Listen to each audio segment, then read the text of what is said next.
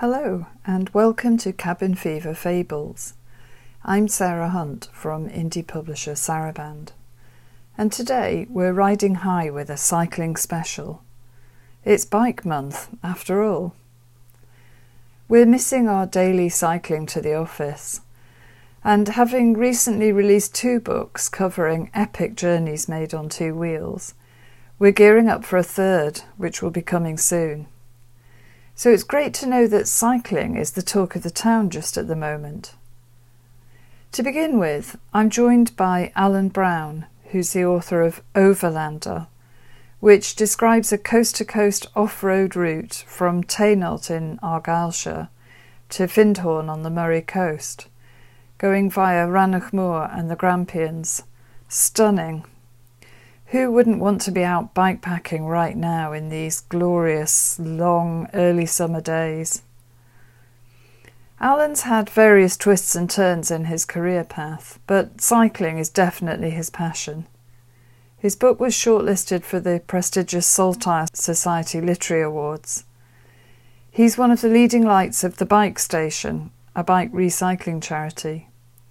They've recently launched a free Hero Bikes scheme for key workers. They do lots of great work to help get people on bikes without needing a big budget. So, Alan, please can you just take us straight to the lovely glen and read to us? The track into the forest peels off the tarmac road, just 50 metres above the bridge. First, up what looks like someone's driveway, before cutting across the tarmac road that carries on up the right bank of the Feshie and plunging into Intriach forest. As commercial plantations go, it's not unattractive, with mature, well-spaced trees. I'm moving quickly and quietly over the well-made forest roads, quick and quiet enough to startle a couple of small herds of deer, grazing quietly in the cool morning sun. The wood is a maze, and the forest roads on the map bear little, if any, relation to the ones on the ground, so I stow the map and start navigating by the lie of the land. I know I want to go downhill into my right to find the track that goes through the deer fence and carries on to Loch Enelan, and I just follow my nose and instincts, choosing the right turn and the lower road at the many T-junctions when I can. I really do not have a care in the world at this point, beyond the slight humming noise still coming from the tyre of the trailer, where it's fouling the frame. I'm not even all that concerned about the tyre anymore, figuring that I might make it to the sea before the carcass ruptures. That this is publicly owned land and not a shooting estate is obvious, not just by the presence of deer and trees together, but by the fact that I start to see pine marten scat, which in turn means that I might see a red squirrel. The ranges coincide almost perfectly, because red squirrels are so light they can take refuge from pine martens at the tips of branches, unlike their fat American cousins who would otherwise push them out. Sometimes it pays to be small and nimble. The passage of somehow identical but perfectly distinct blocks of trees is hypnotic, to the point where I've actually no idea how far I've come or how long I've been riding. I could be going in circles without sight of a summit to orient myself, but I don't mind, so glorious is the morning and the smell of the waking forest. Swinging around yet another curve in the road, something about a wee path dodging down through a thicket to my right just has the look of an onward track. Ducking down and bobbing to avoid a faceful of forest, I emerge into the wild ground outside the deer fence. The change in ambience is instant, from manicured to something more like a curated version of wildness. There are birch and juniper along with the conifers, and the path narrows down and develops a bit of character. The rain must have been as heavy during the night as it was in the evening, and may only just have stopped by the look of things. The track is deep cut, with narrow, rising and falling over the ridges, each dip a basin of peaty water. There is a ridiculous amount of pleasure in dropping the bike and trailer down into the flooded hollows, the water well over the cranks, and just ambling through in bottom gear like a tank going through trenches. This isn't mountain biking in any sporting sense. It's slow and deliberate and cautious, and I'm focused on the noise of the spokes as they beat at the still water like the blades of a paddle steamer, resonating in the tyres and wheels and right through the frame. This is Monday morning, the moment so many of us dread, and I promise myself never to forget the extraordinary feeling of privilege, and not just being alive and well enough to do this, but of having literally nowhere to go today except across some of the most beautiful countryside on earth. And what's more, to have it all to myself. The challenge is perfectly calibrated. It's hard going to the point where it's entirely possible I'll fall into a pond or a juniper bush, but I reckon I can get there if I apply myself. These northern slopes of the Cairngorms are welcoming and comfortable in a way that suggests that someone has tried to make this a place that is everything the cold heart of the Gaik is not. Although I'd thought the last ford was back at the Outgarve Gaig yesterday, it seems there's at least one more, the Outcoir Fallish, a boisterous little river running strongly with last night's rain off the forested hillside. I don't bother with the beach shoes, since my trainers are pretty much saturated. I likely won't need them again until I hit the beach at Findhorn, and it's a thought that both heartens and saddens. I have become a traveller at just the point where the end of the journey becomes a real prospect. It's who I am now, and I'll miss this person when he's gone, or, more likely, until he's back again. Oh, how poignant that you so enjoyed the feeling of having nowhere to go but the most beautiful place on earth. And now, most of us have nowhere to go at all. But now that people are looking beyond lockdown, or at least trying to think that way, all the talk is about cycling. To promote health, but also to ease the problems of public transport and social distancing. So, Alan, if you could wave a magic wand, what would you like to see to improve our cycling conditions? Well, that one, it's extremely simple. There's been a great deal of research done on this subject. There was a paper recently from the Scottish Parliament Information Centre, which methodically went through all the interventions that can get people to change the way they move around a city. And the one for which there is genuine underpinning evidence is high quality, segregated cycling infrastructure. And that, if I could wave a magic wand, in my city, Edinburgh, I would have a continuous network of high quality, segregated cycle infrastructure reaching into every part of the city. And people might ask, well, what do you mean by high quality, segregated infrastructure? And to my mind, the real test of what that is, it's not particularly a set of rules and regulations, it's a test. And the test is really whether an 8-year-old child can get themselves around town safely, and whether a mother and her daughter are able to cycle safely wherever they want to go, side by side. Why side by side? Because of course that's the human way to travel. If you travel with somebody and you find yourself in front or behind them, you lose touch with them. And you don't have that human connection and the ability just to converse, and hold hands even, and do those things. You see photos of that in Holland, people holding hands as they cycle along, casually. They're not in fear of their lives, they're just going about their business. And that's my ambition for Edinburgh, and indeed for any city. Well, that certainly sounds like a plan. I hope the powers that be are listening and planning on doing just that. I'm going to bring in Chris Dolan now. He was our guest a few weeks ago in episode 3, way back early in the lockdown. Chris cycles around Glasgow on a daily basis, or at least used to for work and so on. But he's also done long distance cycling.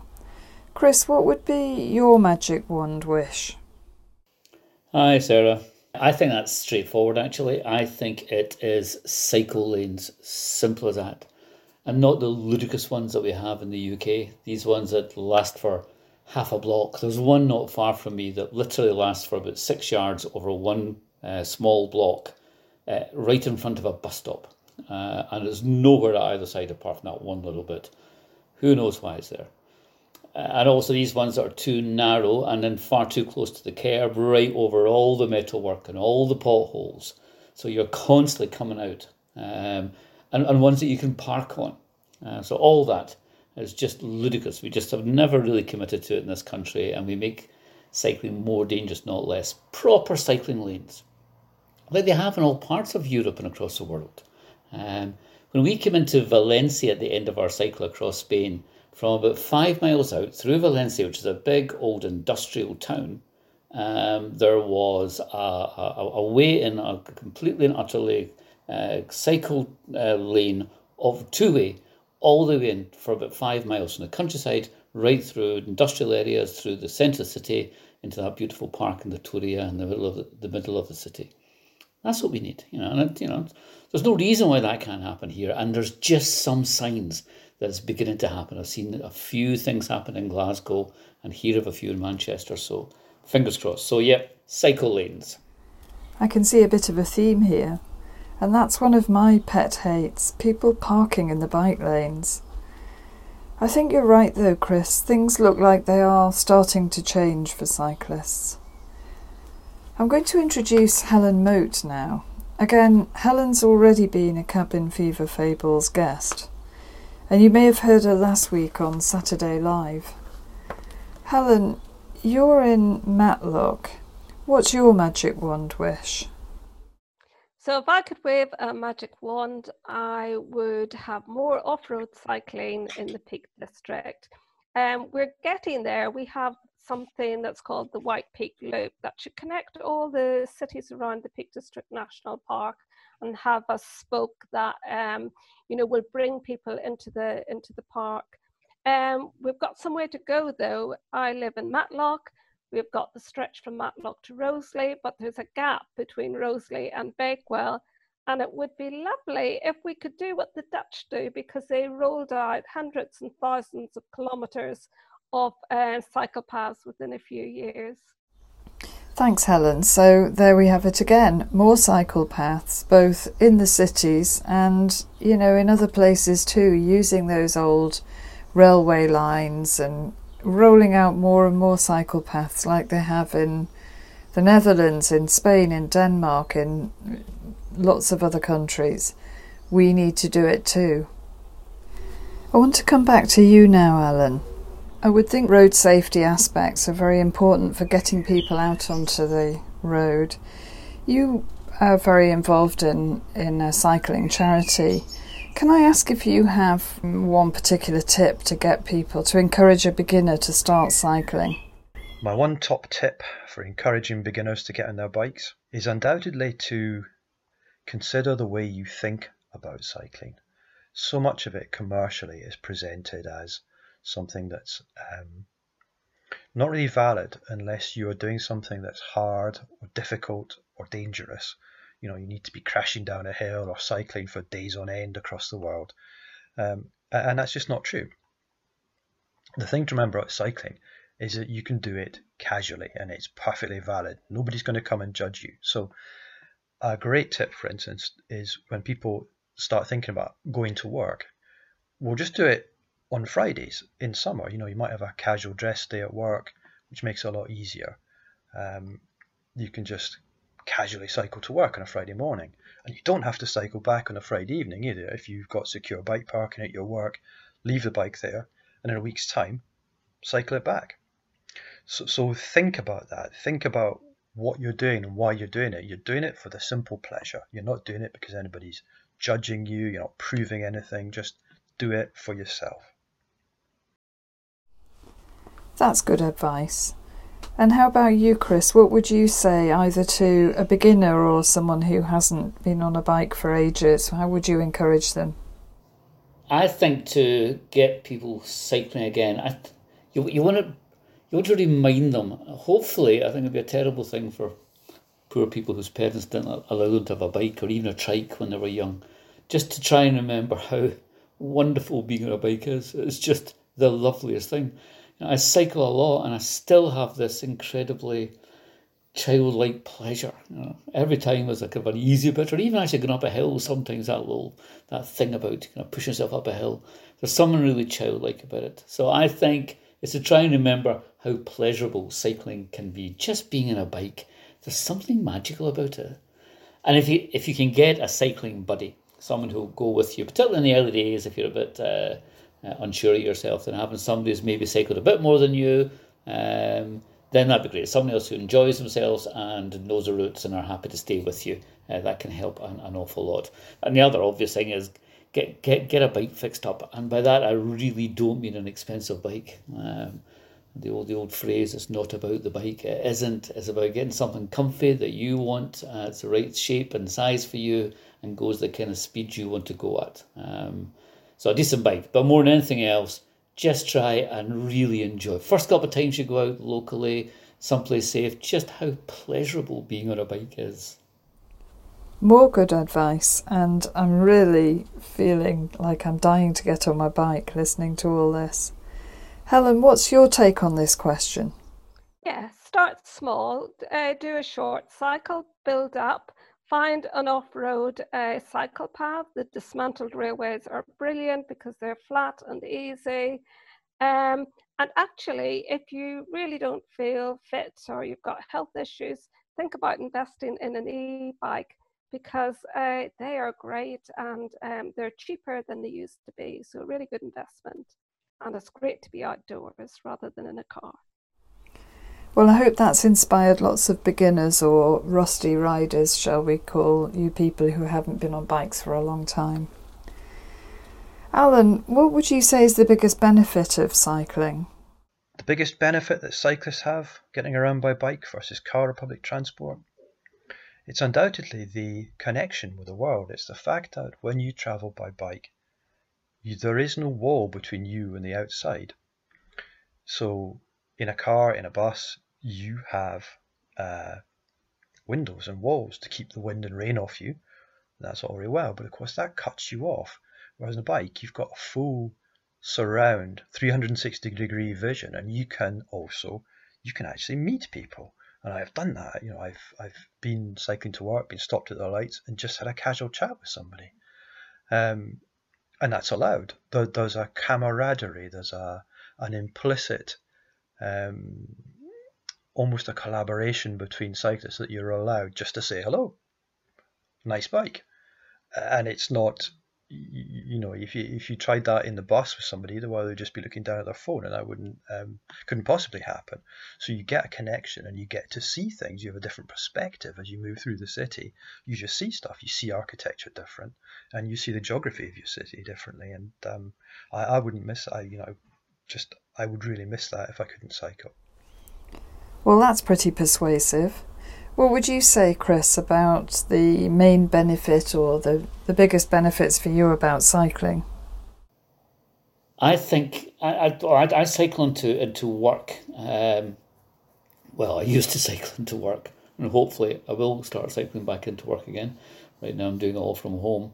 And actually, I've done all the calculations in my head. It depends, of course, where you work and what the roads are like. But I live in the West End of Glasgow, and my university is in the centre of Glasgow. I can get a train. There's a pretty good train service. There's a bit of a walk to a subway, but I can get a subway. There's an excellent bus that goes literally door to door. But none of them are as fast as a bike. I mean, the bike takes 10, 15 minutes off all of them. Now, on a really good day on public transport, I can be there in about 50 minutes. On a bike, on a really good day, if the lights are with me, or if I don't tend to go through many lights, I tend to go along the canal, I can be there in less than that, 30 minutes. So I think it's faster. It's obviously cheaper in every way, not just you're saving your bus fare and your train fare on that particular day.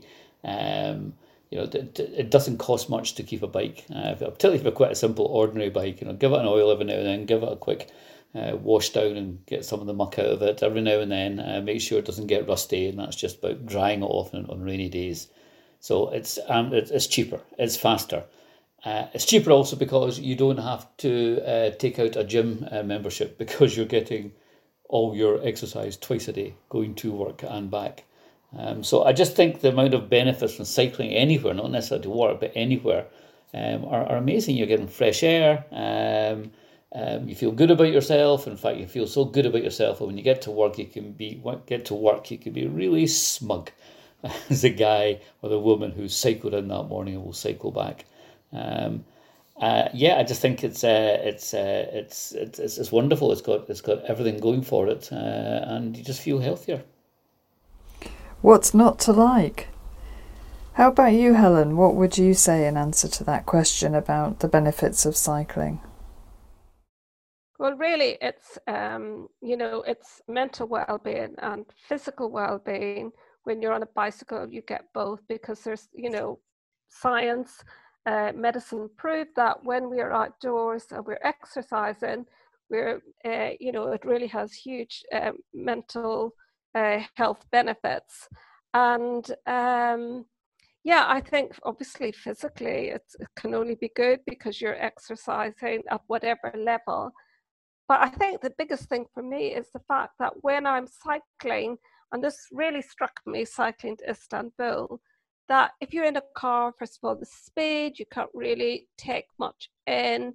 And if you're on a bicycle, it's a very slow pace. But it's that thing of using all your senses. You go past a bakery, you can smell the freshly baked bread. You can smell the wildflowers, you can hear the birds' song. You can feel the grass slapping against your legs. So you're really using all your senses in a way you cannot do on public transport, whether it's a car or a train or a bus. Yet more cycling benefits. Alan, tell me, is there any one thing that you would never set off without when you go out cycling? Back in the day, that would have been a basic toolkit and puncture repair kit. And I kind of got to the point where I decided that I wouldn't carry that unless I was going more than an hour from home, that I would just take the risk and accept that, if you walk into town, you don't take any walking tools with you. You just accept that if something goes wrong, you get the bus home.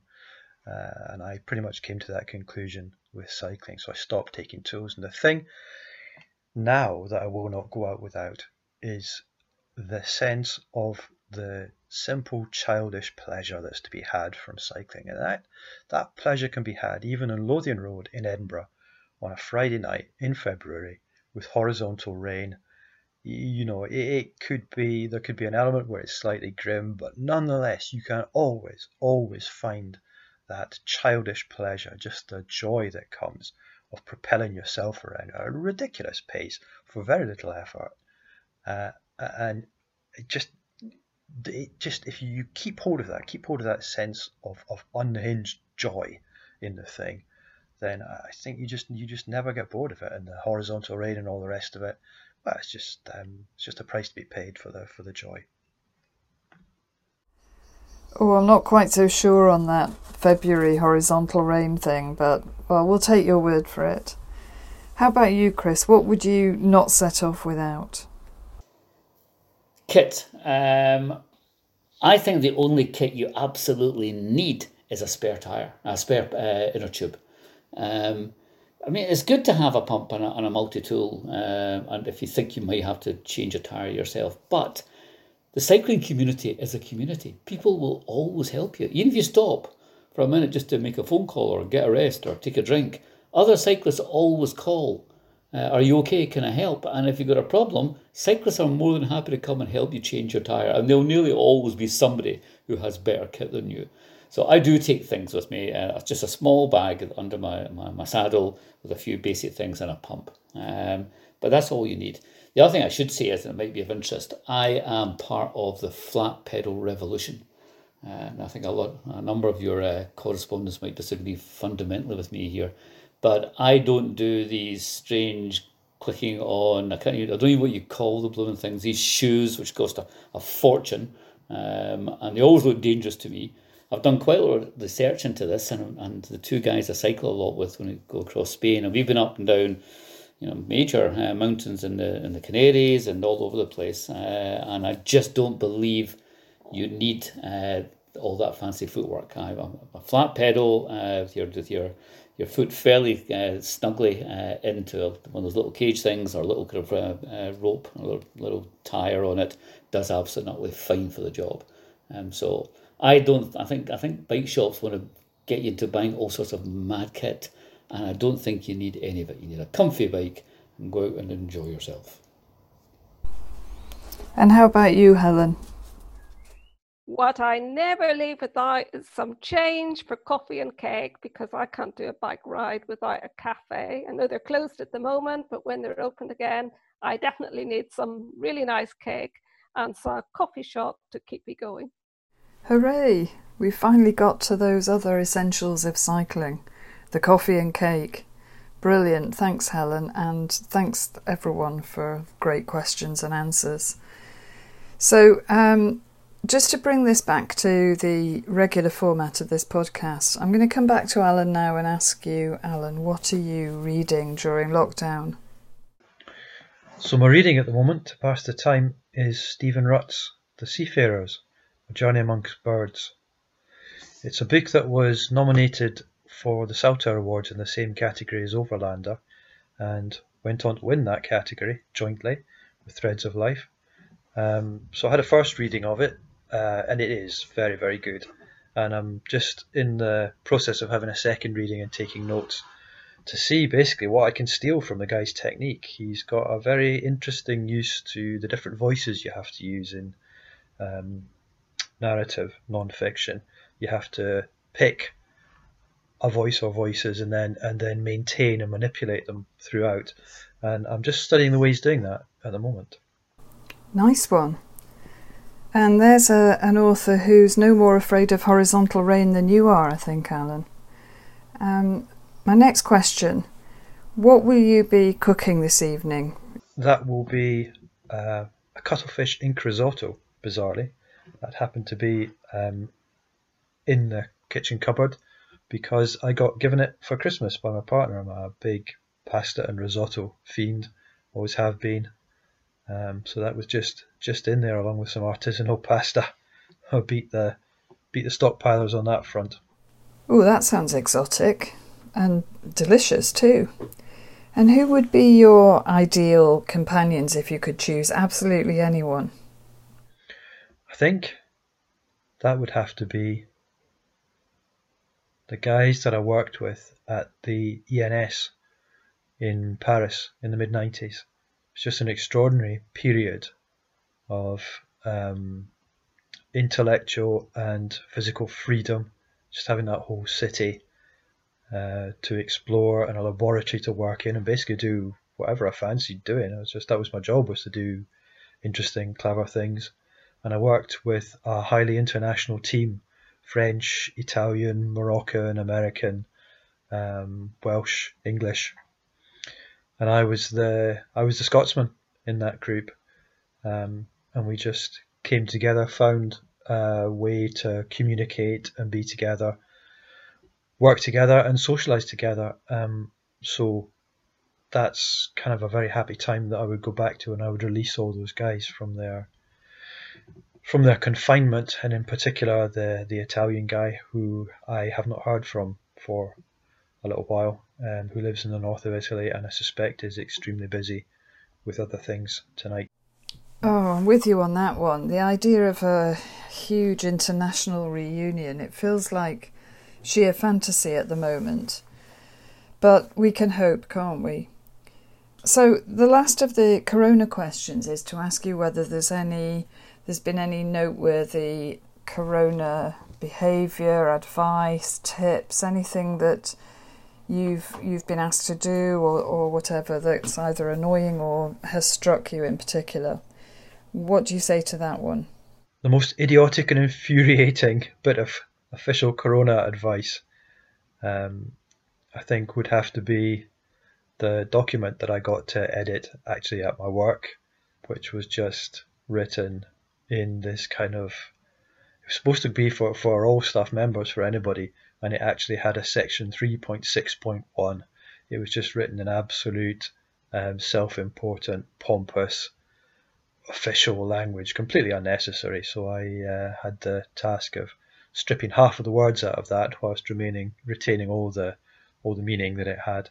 As just exceptional times, you can't stick with the style of communication you had before. This is important now, and You really got to get hold of people and tell them what to do. The lack of clarity in official communications has been absolutely infuriating, hasn't it? And some of it dressed up in pompous language or just really condescending. Thank you very much for that lovely forest reading, Alan, and all your other insights and answers. Alan's book is called Overlander, and as well as its award recognition, it's been praised by Andy Whiteman and Leslie Riddoch, who says that it cheerfully debunks much of the off-putting preciousness of the hardcore cycling fraternity. We certainly heard that today. Thanks as well to Helen Mote, the author of A Time of Birds, released just at the beginning of lockdown and describing a 3-month-long cycling trip all the way across Europe. You can read more about it in her feature in The Guardian, or, of course, buy the book. And thanks to Chris Dolan. Chris's new book will be out in the autumn. It's called Everything Passes, Everything Remains. And it also features a lot of cycling, this time mostly in Spain. We're almost up to 5 million COVID-19 cases now globally, but in quite a few countries the first wave at least is behind us, and there's a lot of talk not only of how to reopen our schools, workplaces and town centres, but also how we might be changed by the experiences of lockdown, loss, and this enforced change of perspective. There are so many reasons, from health to logistical issues, to embrace more cycling and to start building safer cycling infrastructure. But for me, the best thing about today's cycling special on this podcast has been hearing about the benefits and sheer joys of getting on a bike. Freedom on 2 wheels, engaging the senses, feeling fitter, noticing more about our surroundings, coasting down hills, and yes, coffee and cake. Thanks for joining us. Find us on Twitter and Instagram @Saraband Books.